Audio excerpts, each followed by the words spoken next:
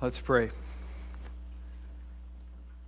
Father, we come once more before your throne, and we ask, Lord, that you would help us as we dive into this passage this morning. Lord, would you help us to behold wonderful things in this extraordinary text? And we pray, Lord, that you would do this for your glory and for our good. And it's in Christ's name we pray. Amen. Well, take your Bibles and turn with me back to the Gospel of Mark. And this morning we come to a new chapter, chapter 5. It's really one of the most fascinating, bizarre, and compelling events in the life of our Lord. It's the transformation of a maniac into a missionary. And as we'll see, the details in this story are strange for sure, but the basic elements of the story have played out over and over again throughout history and continue to play out even today. Because at its core, you get to the very heart of the story, this is a story about transformation. It's about the transformation of the most unlikely man into an evangelist and into a faithful follower of Jesus Christ. And I think we all need passages like this because if you're like me, there are people in your life who seem to be so far beyond the pale of forgiveness and transformation that when we look at them, we've tried so hard and for so long, and we're tempted to lose hope that they could ever change. Maybe it's a spouse who you think will never change. Maybe it's an adult child who's enslaved to sin. Maybe it's a coworker. Maybe it's a sibling.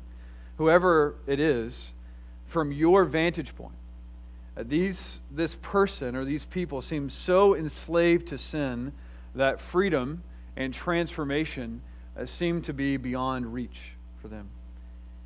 And maybe you're here this morning, and that's you. You're here and your thought is, I have been so bad for so long that surely there is no hope for me left. And maybe the chains of your sin seem to be so strong that transformation seems impossible. And that's a very sad place to be, and it's actually where the man that we encounter in our text this morning found himself, hopelessly enslaved to sin. And everyone around him who saw him thought the same thing. Here is a hopeless case. Here is a man who will never change. Here is a man who is a lost cause. And then Jesus showed up. And all of a sudden, hope came with him. And in a moment, everyone present on the beach that day saw the power of Christ demonstrated.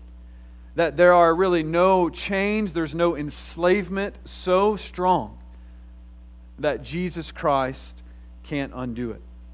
And everyone here in Mark 5 left this scene with absolute certainty that there is no such thing as a hopeless case. And more really than that, they saw the power of Christ on display, His power to effect a transformation that was utterly radical and extraordinary. And they also saw what every person who senses a hopelessness about their case needs to see, and that's this. Not only does Jesus have power to effect transformation, but Jesus is ruled by a mercy and a compassion and a tenderness that compels Him to the most hopeless sinners and compels Him to do for them what they could not do for themselves and that no one else could do for them. And so at one level, this is a passage that teaches us that if Jesus could change the maniac from Gadara, He can change you. He can change any of us. That's one lesson. But the main lesson of this parable is not about, or this story rather, it's not a parable, this is a story. It's an event in the life of the Lord. And the main lesson here is not about the maniac who becomes a missionary. It's actually about the power and the mercy of Jesus. And the transformation of this man becomes the stage upon which those two glorious attributes of our Lord are showcased. Mercy and power. The stage upon which mercy and power are demonstrated for us is the life of this man. And that's what we want to look at this morning. And because this is a long passage, and you're going to have to listen really fast, and I'm going to have to talk fast, and it's a long passage, I don't want you to have to stand and with me as I read it. So I want you to sit with me, but I do want you to turn to Mark 5, and we're going to read beginning in verse 1. We're going to read all 20 verses together. Okay, so I'm being merciful, trying to imitate Jesus here. Blessed are the merciful. All right, so let's start reading in verse 1. They came to the other side of the sea, into the country of the Gerasenes. And when he got out of the boat, immediately a man from the tombs with an unclean spirit met him. And he had his dwelling among the tombs. And no one was able to bind him anymore, even with a chain, because he had often been bound with shackles and chains, and the chains had been torn apart by him, and the shackles broke in pieces. And no one was strong enough to subdue him. Constantly, night and day, he was screaming among the tombs and in the mountains, and gashing himself with stones. Seeing Jesus from a distance, he ran up and bowed down before him, and shouting with a loud voice, he said, "What business do we have with each other, Jesus, Son of the Most High God? I implore you by God, do not torment me." For he had been saying to him, "Come out of the man, you unclean spirit." And he was asking him, "What is your name?" And he said to him, "My name is Legion, for we are many." And he began to implore him earnestly not to send them out of the country. Now there was a large herd of swine feeding nearby on the mountain. The demons implored him, saying, "Send us into the swine, so that we may enter them." And Jesus gave them permission.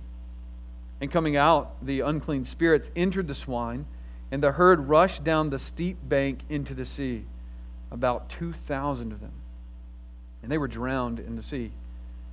The herdsmen ran away and reported it in the city and in the country. And the people came to see what it was that had happened. They came to Jesus and observed the man who had been demon-possessed sitting down, clothed and in his right mind, the very man who had had the legion. And they became frightened. Those who had seen it described to them how it had happened to the demon-possessed man, and all about the swine. And they began to implore him to leave their region. As he was getting into the boat, the man who had been demon-possessed was imploring him that he might accompany him. And he did not let him.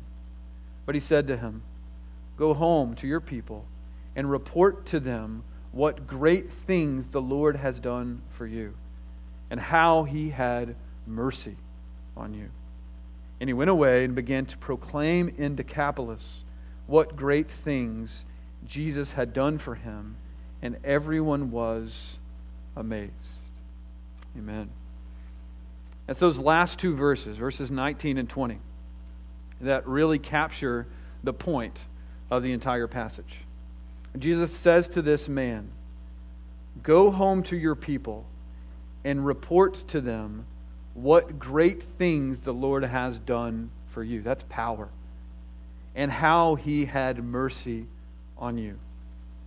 And he went and began to proclaim what great things Jesus had done for him, and everyone was amazed.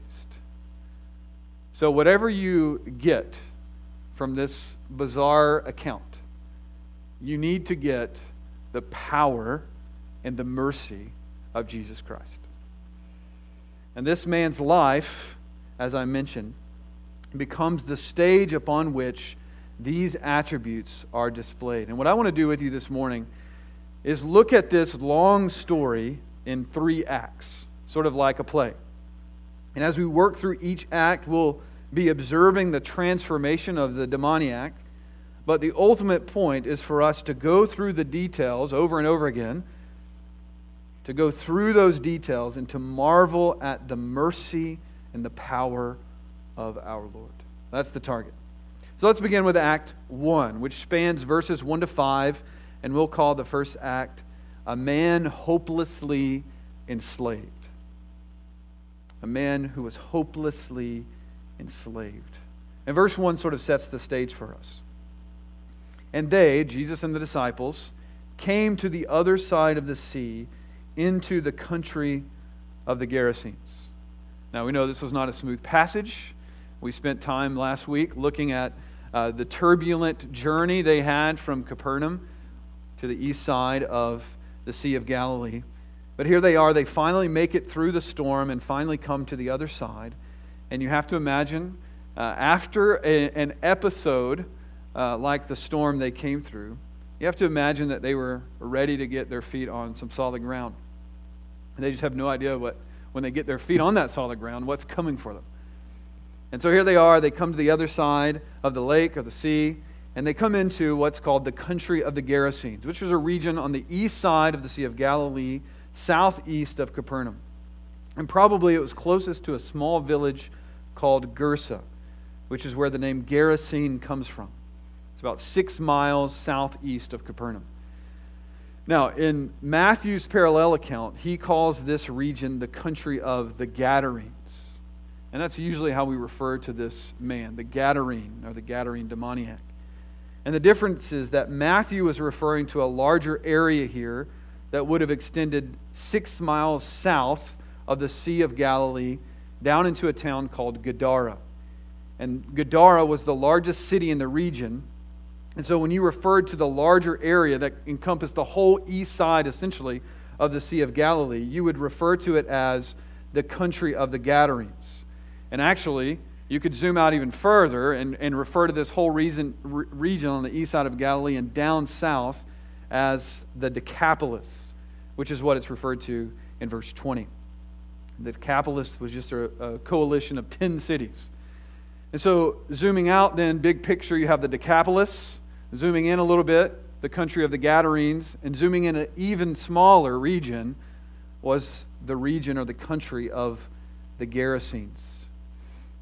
And here they are, the disciples have come across and they come in onto the shore where their storm-tossed boat finally lands. And rather than the respite they were probably expecting to receive, which is what we all expect when we're in trial, right? We're just looking for the corner, to turn the corner. Okay, relief is coming just right around the corner.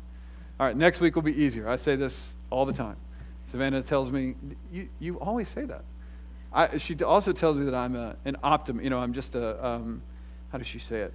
A hopeless optimist almost.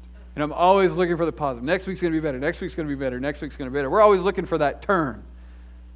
And certainly the disciples here, we just came through that storm. Now we're on land. And they get a surprise. Verse 2. When he got out of the boat, immediately a man from the tombs with an unclean spirit met him. Now, this is a man who is hopelessly enslaved to the devil. And his situation is so bad that Mark spends 4 verses describing his misery. Right? He's this lunatic. He's a maniac. The disciples are looking for some rest. The maniac comes down the side of the mountain and he charges in on Jesus. But Mark wants us to know, first, the misery of this man. In verse 2, he tells us that he's possessed by an unclean spirit, which is to say that he's demon-possessed. This is Mark's way of referring to demonic possession. Demons are fallen angels. And Mark calls them unclean spirits, which is to say they're spirits who are ceremonially defiled and therefore unable to relate appropriately to God. They're unclean. And notice that Mark initially calls or lists this as a singular spirit. A man from the tombs with an unclean spirit, singular. And most likely, this is pointing to the fact that the people around, the disciples as well, had no idea about the extent of the possession that this man was under. And they recognized, everyone recognized. I mean, you see a lunatic, you see a maniac like this, you immediately know there is something wrong with this individual. So they recognize that he's possessed by an evil power, but they had no idea that behind this man was an entire host of demons.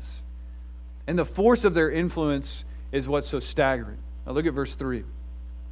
And he had his dwelling among the tombs, and no one was able to bind him anymore, even with a chain, because he had often been bound with shackles and chains, and the chains had been torn apart by him, and the shackles broken in pieces, and no one was strong enough to subdue him.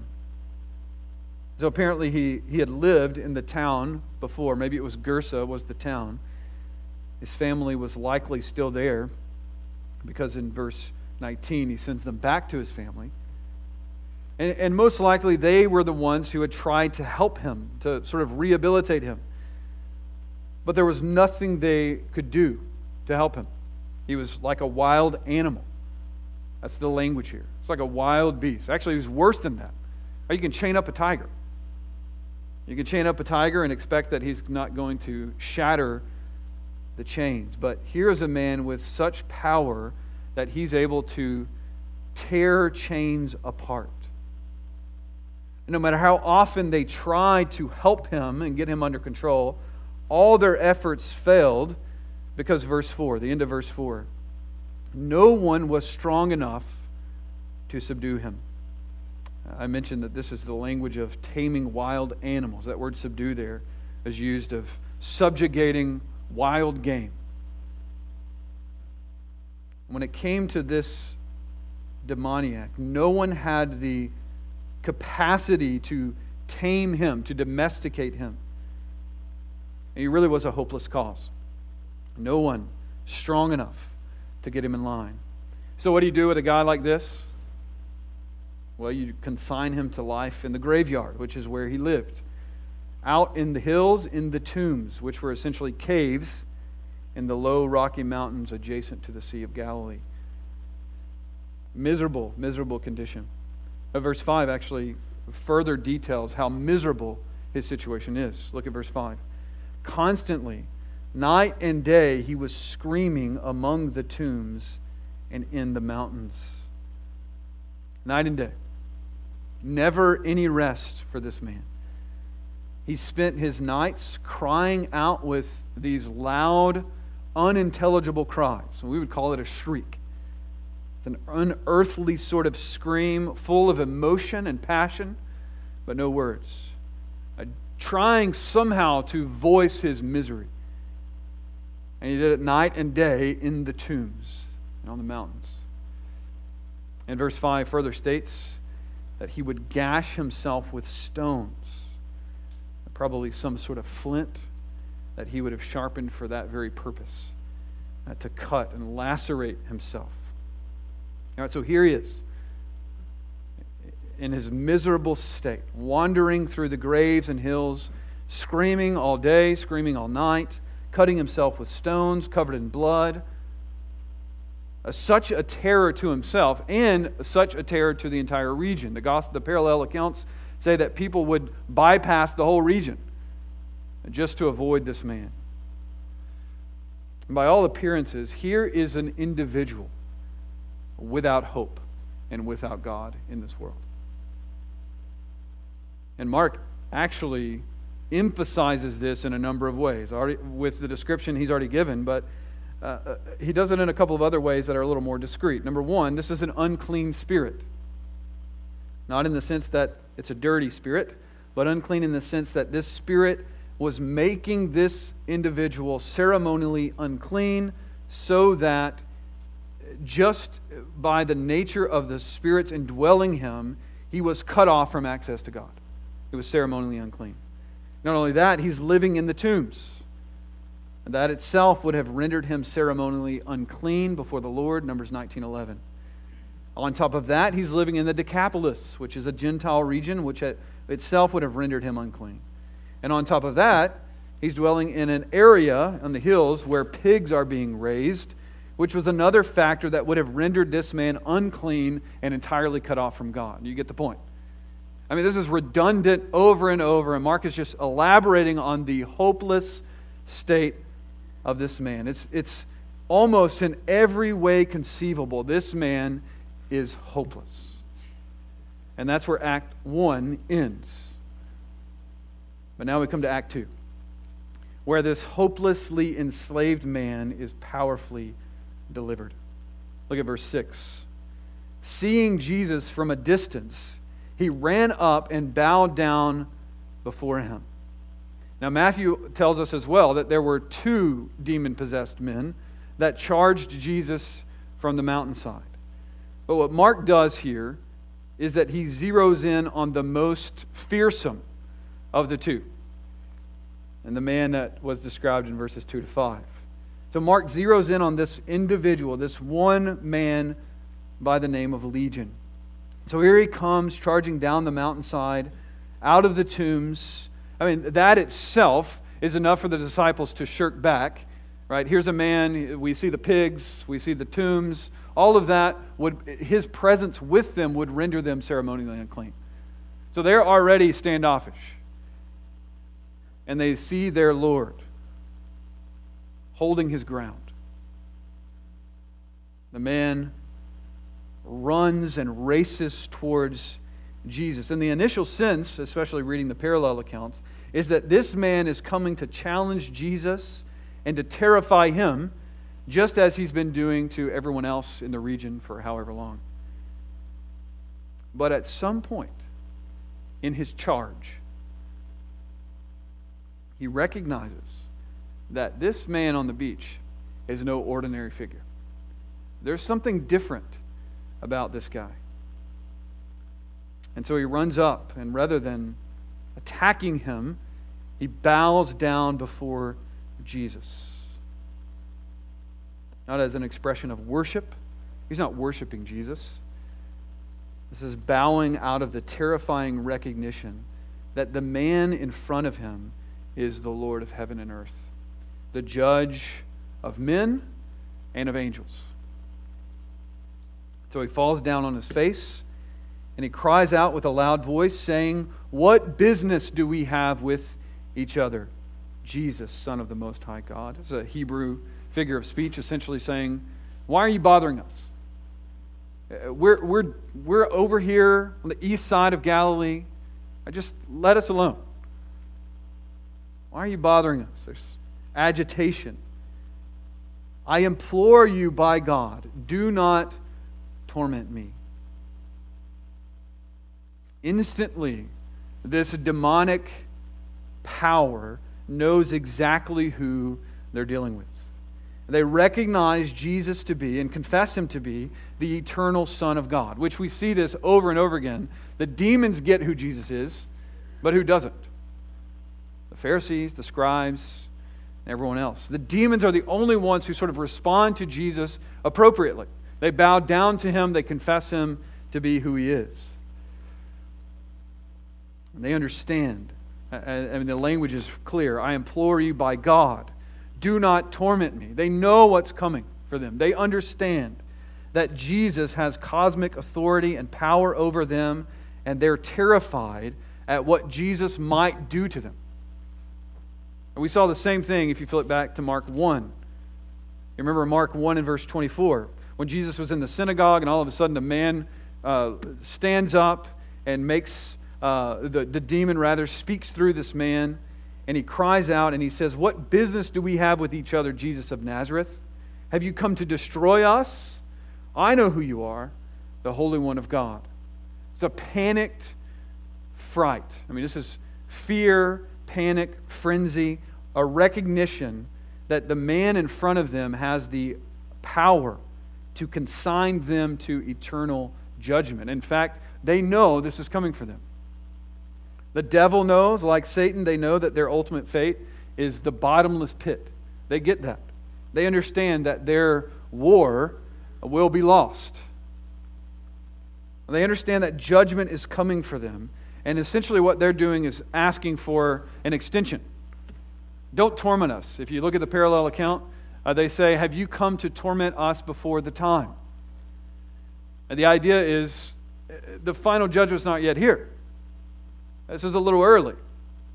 You showed up a little too early, Jesus, to destroy us. Now remember that demons are fallen angels. Jesus is the eternal Son of God. They know Jesus. They know Him. And so, without even saying a word, Jesus' presence renders them mute and still. They come down, fall down, and then they finally voice their torment and terror, and they beg for mercy. It's without a word, bowing at His feet in full submission. Now, think about this in connection to how Mark has just described this demoniac. Without a word now, Jesus has already done more to get this maniac under control than an entire city could do. The presence of Jesus alone rests the maniac into submission. And here he is. Formerly, no one could bind him. And all Jesus does is walk up, and down he falls. But the demonic powers are actually still at work, and they're exercising their tyranny, using this man's vocal cords to make an appeal to Jesus. And they're groveling before the king, trying to buy themselves a little more time before their inevitable fate. And Jesus then looks at the demoniac and asks him, verse 9, "What is your name?" And he said to him, "My name is Legion, for we are many." The Greek term legion here is from the Latin legio, which referred to the largest troop unit in the Roman army. Now, who's in charge during the first century? The Romans. The Romans are in charge here. This man says, "My name is Legion." Largest troop unit in the Roman army, nearly 6,000 soldiers. And just the use of that name Legion indicates the militant facet of the demon's agenda. And the point was clear. Inside of this man was a demonic force equal to the number and the power of a Roman legion. One man and 5,600 Roman soldiers, literal legion. No chance. No wonder he's out of control. No wonder he's breaking chains. No wonder he cannot be subdued. But despite the might of Legion, here he is, bowed down and groveling at the feet of Jesus. It's amazing. And in verse 10, the spokesman for Legion begins to make an additional plea. "Don't torment me," they say. But then they also ask, "Don't send us out of the country." Apparently they had a monopoly in the area and didn't want to lose any ground that they had gained. So they're assuming at this point that Jesus is not going to send them to the abyss just yet, since the final judgment hasn't arrived. And they're thinking, we've got to be somewhere, Jesus. So why not here? This is an unclean area. You guys don't like it over here. Just leave us over here in the tombs on the mountainside, and we'll be just fine. So then in verse 12, they start to beg Jesus not to send them out of the country, but to send them into a herd of pigs that were grazing nearby. Pigs are unclean animals to the Jew. Surely Jesus is going to be okay with that. That's a really strange request, right? I've been trying to wrestle with this all week. What is he talking about? Why pigs? What's going on? Well, I don't have a great answer for you. I'm sorry. Remember, this is about the power and the mercy of Jesus. Don't get lost in the details. It's a strange request. But I think my best answer to what's going on here is they are simply looking for a way to perpetuate evil. That's all they want. They know their end has arrived. And all they want to do is to destroy something more. That's their delight. This is the power and the MO of devil and the devil and his minions, is to steal, kill, and destroy. This is what they live for, to go against the kingdom of God. And anything they can do to terrorize and perpetuate evil, they want to do. So they want to just destroy these pigs. They want to destroy more things before they go out. And what's the most shocking is not so much the pigs, actually, to me. What is the most shocking is verse 13. Jesus gave them permission. That baffles me. Jesus granted Legion's request. Now, there is no doubt that Jesus could have sent them into the abyss immediately. Even the demons had already acknowledged that Jesus could do this. They're just trying to delay. But Jesus doesn't immediately throw them into the abyss. He doesn't. And it's not because He's compromising. This is not a compromise, and this is not about Jesus' mercy to the demons. That's not what this is about. I think what this is about, the reason Jesus permits their request, is so that everyone can see the destructive power of this demonic force. Now remember, everyone who came up, Mark refers to the demon in the singular.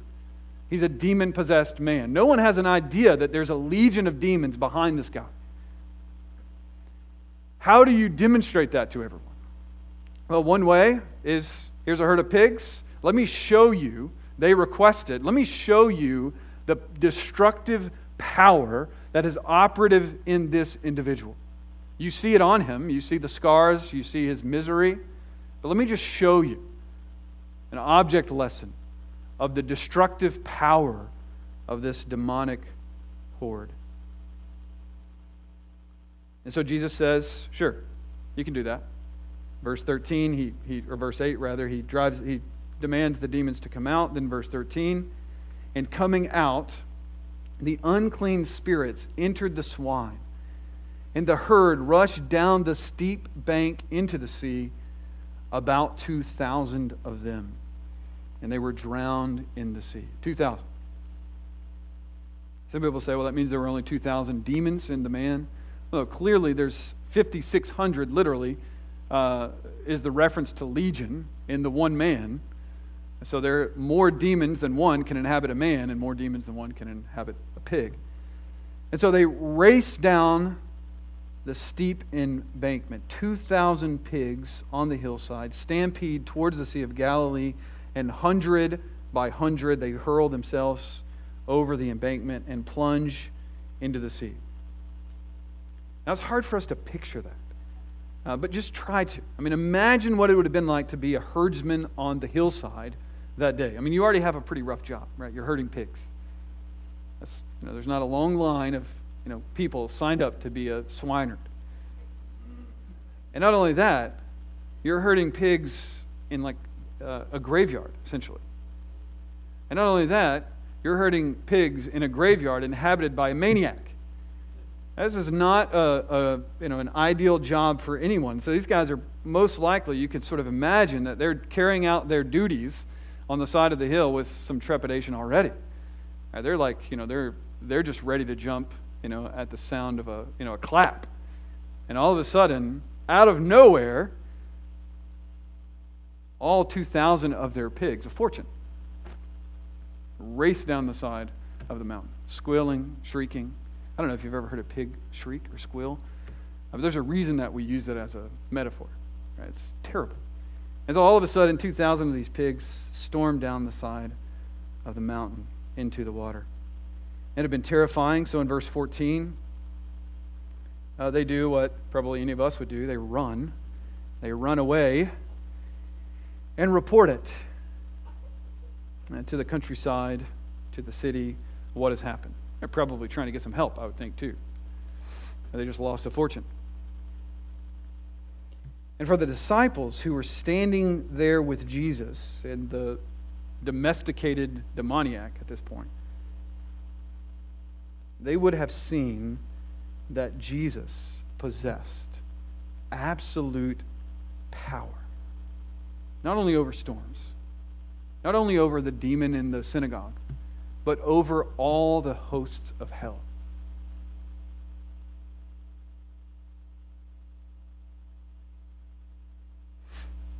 And this maniac who had come storming down the hillside to terrorize Jesus, in an instant bows before him, declares him to be the Son of God, groveling at his feet, begging for mercy. And then the disciples find out that this is not just one demon, this is a legion. And Jesus, with his presence, has subdued them and subjugated them. And then with a word, he sends them to the abyss. I mean, he doesn't even break a sweat. This is not even hard for him. He's perfectly calm, just like he was in the sea. He's in the boat asleep. Storm raging, chaos all around. He's sleeping. Here he's on the shore, chaos all around. He's calm. And he calms the chaos in this guy's life as well. And the disciples see that Jesus not only possesses sovereign power over nature, but he also possesses absolute power over the chaos of hell. Now, we just need to realize here, there's no cosmic struggle. This is no epic battle that's sort of playing out here. This is not a push and pull between heaven and hell, where sometimes Satan wins and sometimes God wins, and it's this cosmic battle. We're just sort of struggling to come out on top. And really, that idea is foreign to Scripture. The struggle between heaven and hell is not a struggle between two equal powers. At full strength, the powers of hell are nothing to the Lord. Nothing. Nothing at all. And this story just sort of is a microcosm of that reality. There's not a battle here. Jesus just shows up, and all of a sudden everything's okay. And you look to the end, in the book of Revelation, battles, chaos all around, and Jesus just shows up, and all of a sudden everything is okay. And that's the way that Jesus is. He shows up and he makes everything right. Well, that's the end of Act 2. Jesus, with the effect of his presence and the power of his command, frees this pitiful man from the tyranny of a demonic force far greater, far more powerful than anyone could have imagined. And at this point, everyone is virtually terrified. The disciples, you can imagine, are terrified. The people are terrified. The maniac, he's just sitting at Jesus' feet. And Jesus is the only one that's sort of got presence of mind at this point. And the herdsmen, of course, they had run off, scared, and reported what had happened in the city. But very quickly, the people began showing up to see what had happened. This is kind of news, kind of event you don't want to miss. So they get the report, and that brings us to Act 3 of the drama. Act 3, we'll call it a man mercifully transformed. A man mercifully transformed. Look with me at the second half of verse 14. As the herdsmen have gone back into the city to report the news, the people then came to see what it was that had happened. And Matthew says the whole city essentially showed up to see what was going on out here. Not meaning every single person, of course, but that so many people came out that it looked as if the entire town was present. Now you have to remember too, I mean, they're like, in earshot of everything. They could see the Sea of Galilee most likely. And they had just been part of a terrible storm. They'd seen it sort of unfolding on the sea. They would have saw that, and then all of a sudden it's gone. So that's a strange wind blowing in the area. They had heard about the demoniac. They'd heard the pigs squealing. They had heard all this happening. And so they're already, curious. And then the report goes back to them. They come out. Everyone comes out to see. And they're astonished. Astonished. Utterly astonished because they see the demoniac. The same man who had terrorized them, their town, for so long, sitting in this strange position. So unusual. What is he doing? Verse 15. They came to Jesus rather, and observed the man who had been demon-possessed, sitting down, clothed, and in his right mind. I love that. How strange. How strange for this man. Sitting down, clothed, and in his right mind, the very man who had had the legion. See the emphasis there? Here's the man who had terrified them for so long. The same man they'd bound with chains and shackles to try to subdue him. Perhaps even getting like Roman military power. Everything they can do to get this man subjugated. And I didn't tell you that he was also running around without clothes on. I mean, this guy is a total lunatic. And now, here he is, sitting down, clothed, and in his right mind. I talk about transformation. It's such a dramatic transformation that the people show up and they're just forced to stare. They're just forced to stare at Jesus, to stare at this man. That's what the word observe means here in verse 15. It's more than just seeing him. It means to observe with continuity and attention, often with the implication that what is being observed is highly unusual. Now, it's not unusual to see people clothed and in their right mind. But it was for this man. They knew him.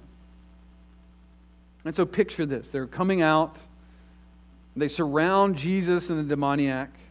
And no one says anything. Crowds of people. They just observe this former maniac sitting at the feet of Jesus, fully clothed, probably with clothes given to him by the disciples. And he's talking with Jesus in his right mind. No doubt Jesus is telling him the gospel, explaining to him how this power and this mercy that I just exercised over this legion of demons is nothing compared to what I'm doing for you, for your salvation. The sight of this terrifies the people. Into verse 15. They're terrified. They're in shock at what they see, and the shock actually has more to do with Jesus, I think, than with the man.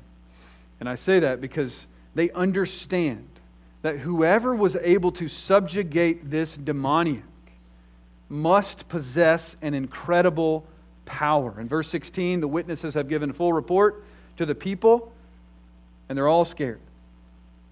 They're terrified. It's the same experience, remember, that the disciples had just had in Mark 4, verse 41, where they became very much afraid when they realized that they're in the boat with their Creator. And they're terrified because they realize all of a sudden they're in the presence of a power far greater than anything they've ever witnessed.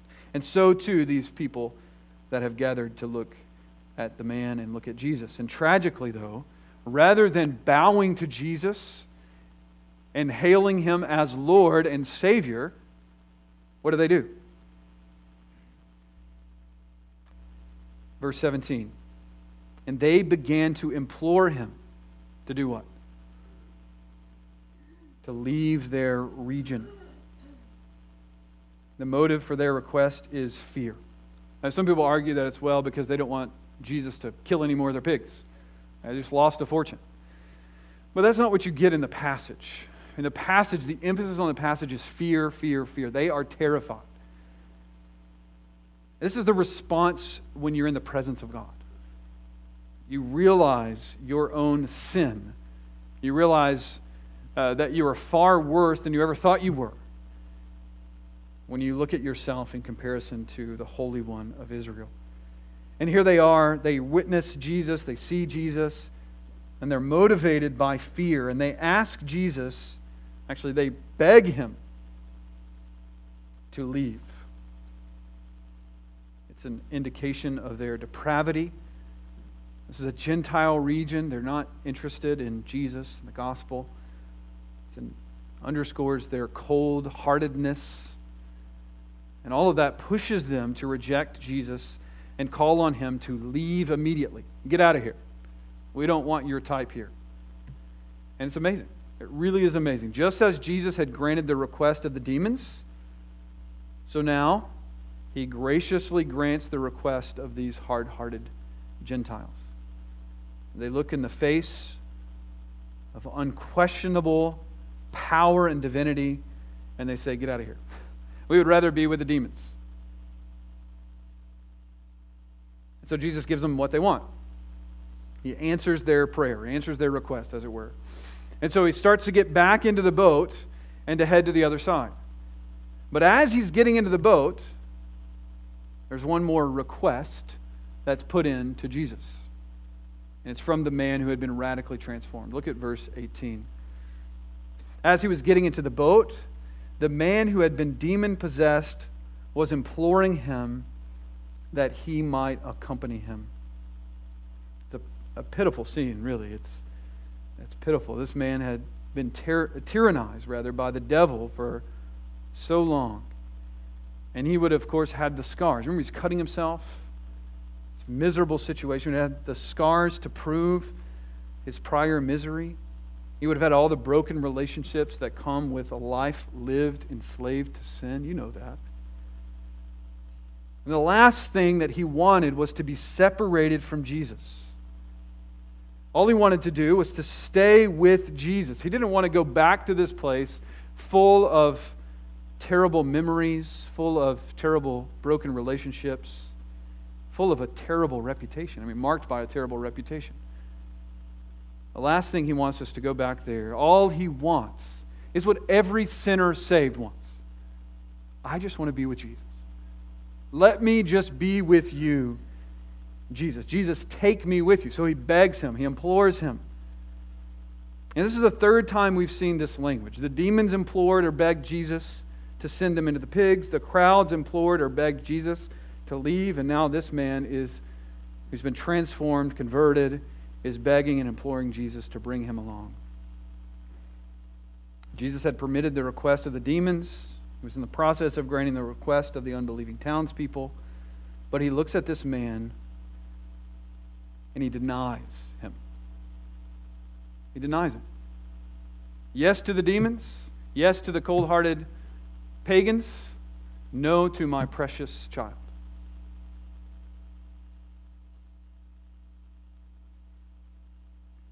It's shocking. Why?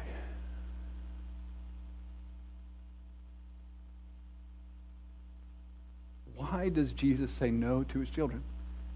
You've asked it. Just take it away, Lord.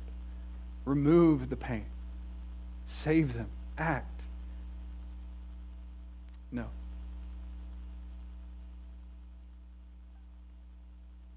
And Jesus says no to a perfectly legitimate request. And Jesus looks at him and says, no, that's not going to happen. And the reason we see in verse 19, Jesus had a larger mission for this man that transcended all that he thought he needed and all that he thought he knew. All he wanted to do was be with Jesus. That's all he wanted. He has no idea what the divine mind has orchestrated for him. He has no idea. He has no idea that he is about to be tasked as the first missionary to the Gentiles in the Gospel of Mark. He has no idea about the magnitude of his influence. He has no idea that God has a plan that far surpasses anything that he could imagine.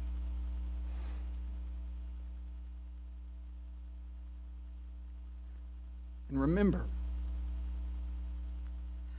Jesus has left Capernaum to come all the way to the east side of the Sea of Galilee. For what? Why is he here? He's got one mission. And it's this maniac. This man. So there's no question about the love and the care of Jesus for this man. Jesus had come to this very place for this purpose. And he says no because he has a plan for this man. Verse 19. And he did not let him, but he said to him, go home to your people and report to them what great things the Lord has done for you and how he had mercy on you. Call of every Christian.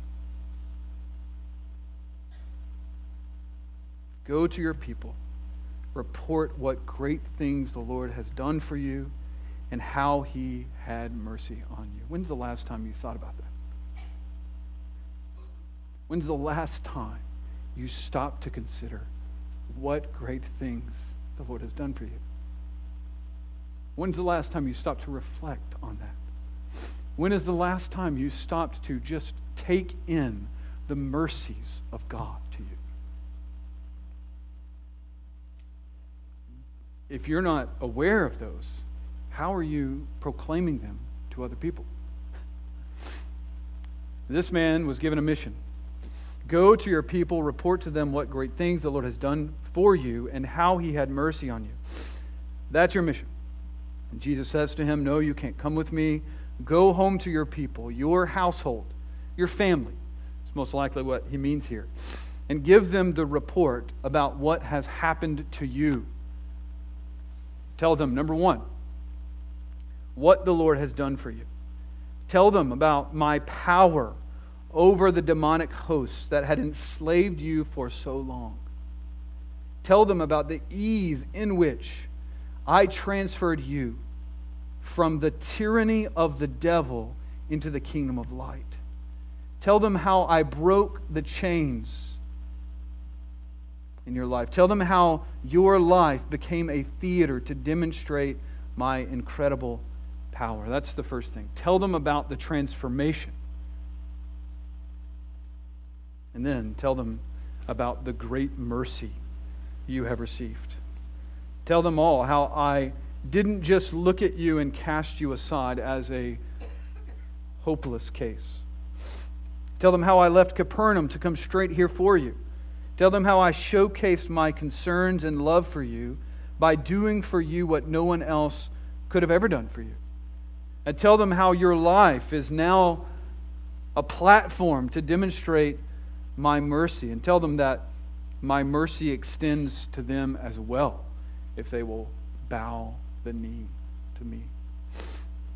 That's the mission this man is given. And look how this man responds in verse 20. It's amazing to me. He doesn't complain because he didn't get his way. How in the world do you answer the demon's request, these pagans' requests, but you don't answer mine? He doesn't do that. He doesn't complain. He doesn't mope. He doesn't spend his time moaning about what he doesn't have. He doesn't kick against the Lord's new mission for him.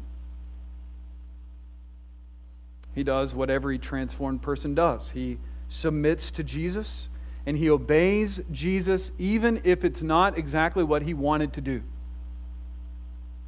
Verse 20. And he went away and began to proclaim in Decapolis what great things Jesus had done for him, and everyone was amazed. Now, you thought earlier I was just talking about geography, and you're like, why in the world is he talking about geography? Who cares about Decapolis, Gadarene, Gerasene? Well, here's the point. If you go out, he's a Gerasene, the Gadarenes, the Decapolis. Where did this man go? He didn't stay in his little village. He goes out in the Decapolis, all of this vast network of pagan cities, and he proclaims the mercy and the power of Christ to transform sinners.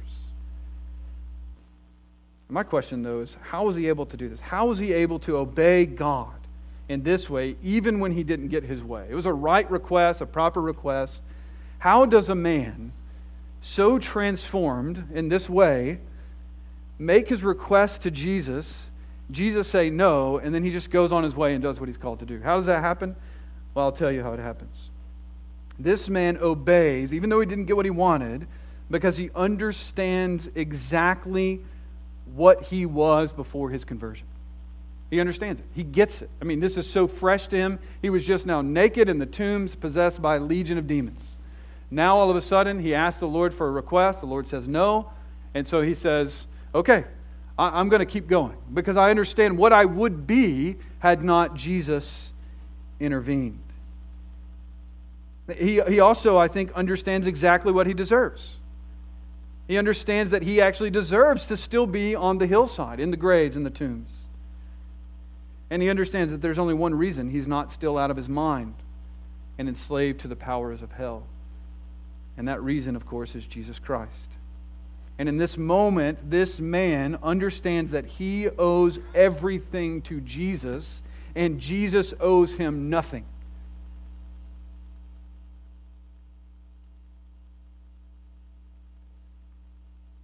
Because Jesus has already given it all. And so he doesn't flinch at getting his request denied, because he understands the dynamic here.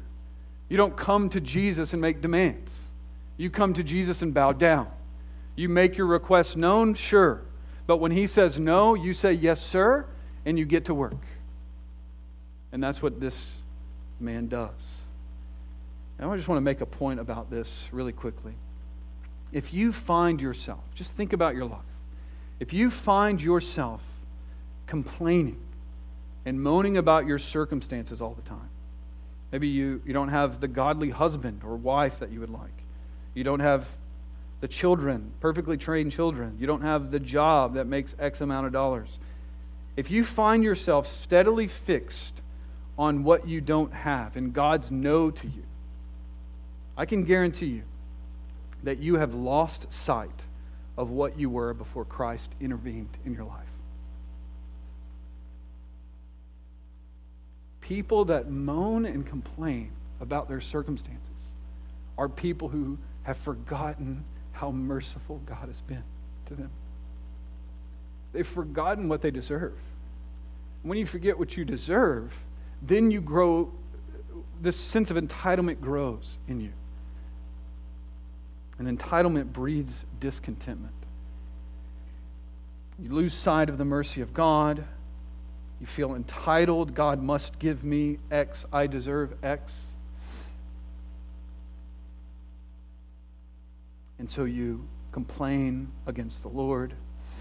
And if the Lord calls you to go back to Decapolis, you say, sure, I'll go. And you moan around, mope around, drag your feet. But if the freshness of your conversion was before you, if you go back to the moment you understood the gospel for the first time, and then you couple that with God's new directive to you, whether that's a mission you don't want, whether that's a job you didn't want to have, if you remember what God has done for you, friend, that is what compels you through the nose of God to do the work He's given you to do. If you fail to lay hold of the height and depth and breadth of God's love and His mercy to you at your conversion, you will be someone marked by discontentment. But people that understand the depths of their own depravity and the reality of what God owes them, which of course is an eternity in hell. People that understand that, and then they see what God has actually given them in their conversion, their salvation, grace in exchange for grace, pardon of their sins, and life eternal. Those are the people who are the most loyal and faithful to Jesus. Because they understand that anything above an eternity in hell is a gift from God, designed by Him to be a theater upon which His power and His mercy are propagated to a pagan world.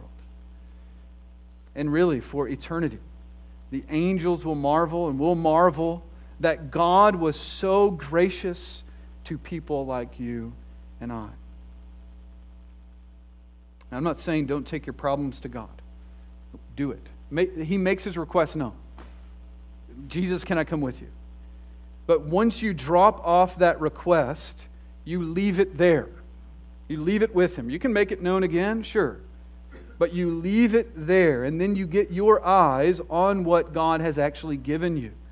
And you rejoice that every good and perfect gift has come to you from the Father of lights, with whom there is no shadow or turning due to change. And the greatest gift that you have received, if you are the Lord's, is the gift of being transferred from the dominion of the devil into the kingdom of light.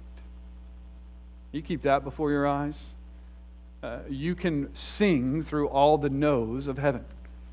Right? You can press on, even when you don't get your request answered.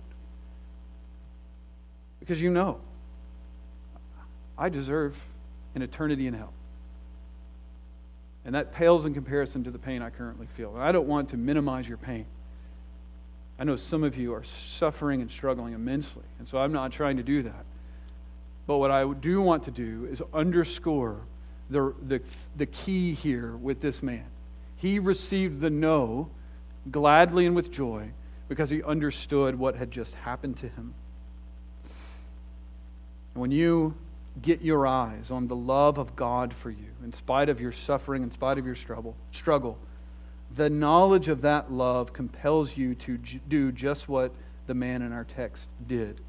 He took up his cross. I made my request known. Jesus said, no. Okay, I don't live for myself anyway. I have died. Galatians 2. I've been crucified with Christ. I no longer live, but Christ lives in me. Mark 8:34. I've taken up my cross. I'm denying myself. I don't live for myself any longer. So Jesus' no to me is totally fine. So I take up my cross, I deny myself, and I live completely and entirely upon the Lord, knowing that He does not withhold any good thing from those who walk uprightly. He saved me. How will He not also with Him give me all good things? He's not withholding good from me. And that's the fear, isn't it? The no is interpreted as God's withholding from me. God's withholding good from me. And what we do when the no comes is we say, no. God would never withhold good.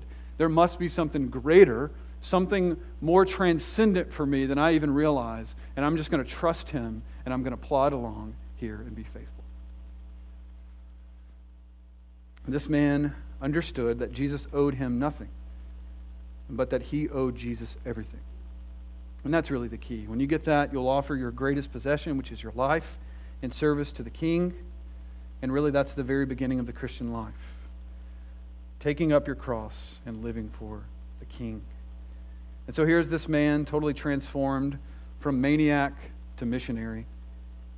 He receives his orders from the King, and he doesn't tarry at all.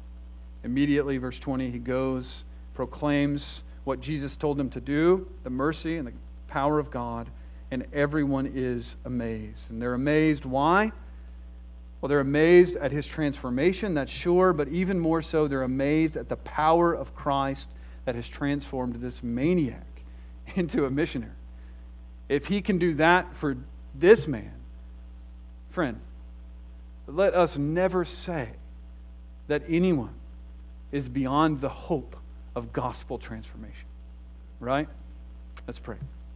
Father, thank you for this reminder that your gospel is invincible and it never fails.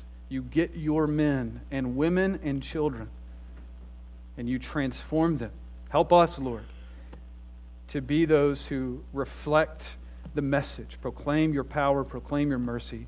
And Lord, we do pray if there is anyone here this morning enchained to their sin, that you would set them free. And Father, that you would do so for your own glory. Amen.